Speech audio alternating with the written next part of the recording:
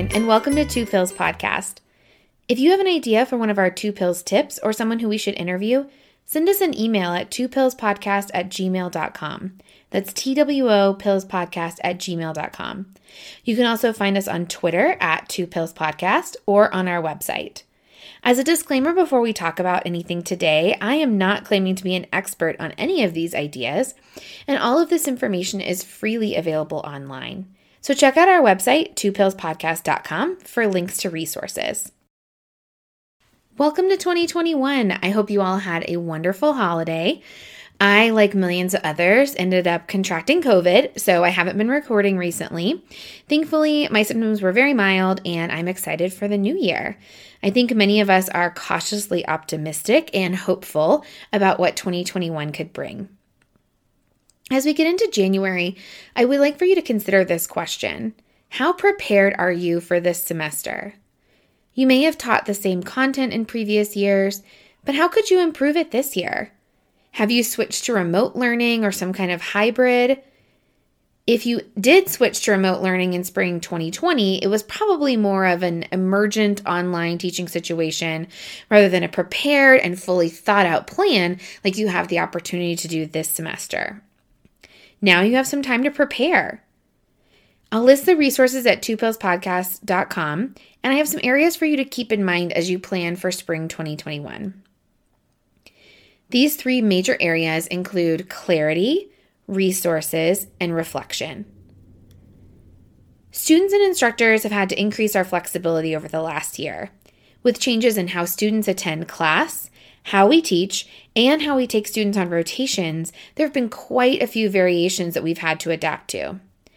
When it comes to clarity, being clear about due dates and expectations can only help during this time. Like you, I think that over-communication and communicating with a variety of methods is likely preferred. This is the best way, I think, to help students meet or exceed expectations.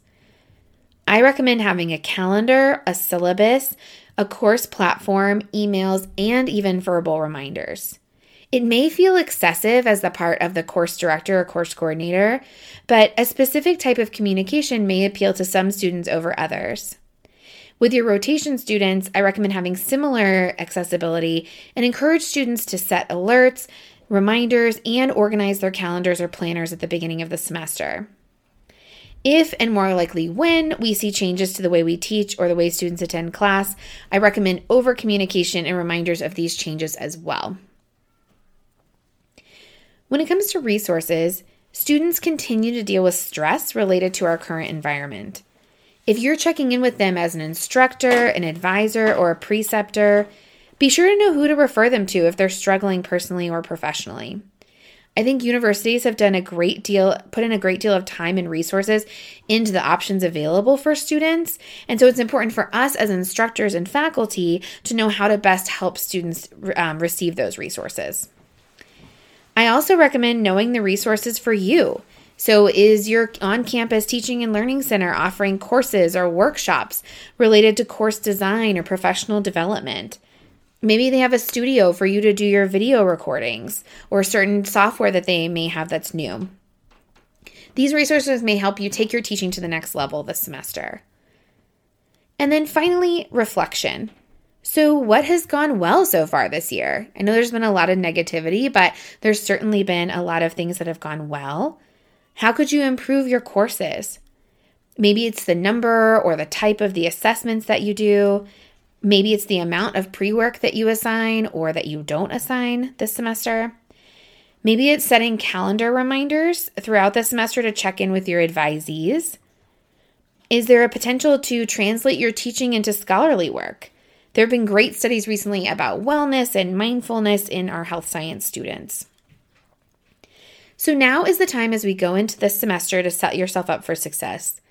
I'm a big fan of quotes, and we all know and experienced in 2020 the quote that necessity is the mother of invention. Einstein also said, "It is the supreme art of the teacher to awaken joy in creative expression and knowledge." So I hope you have a lot of creativity and a lot of joy this semester. Have a wonderful start to spring 2021. Thanks for tuning into Two Pills Podcast.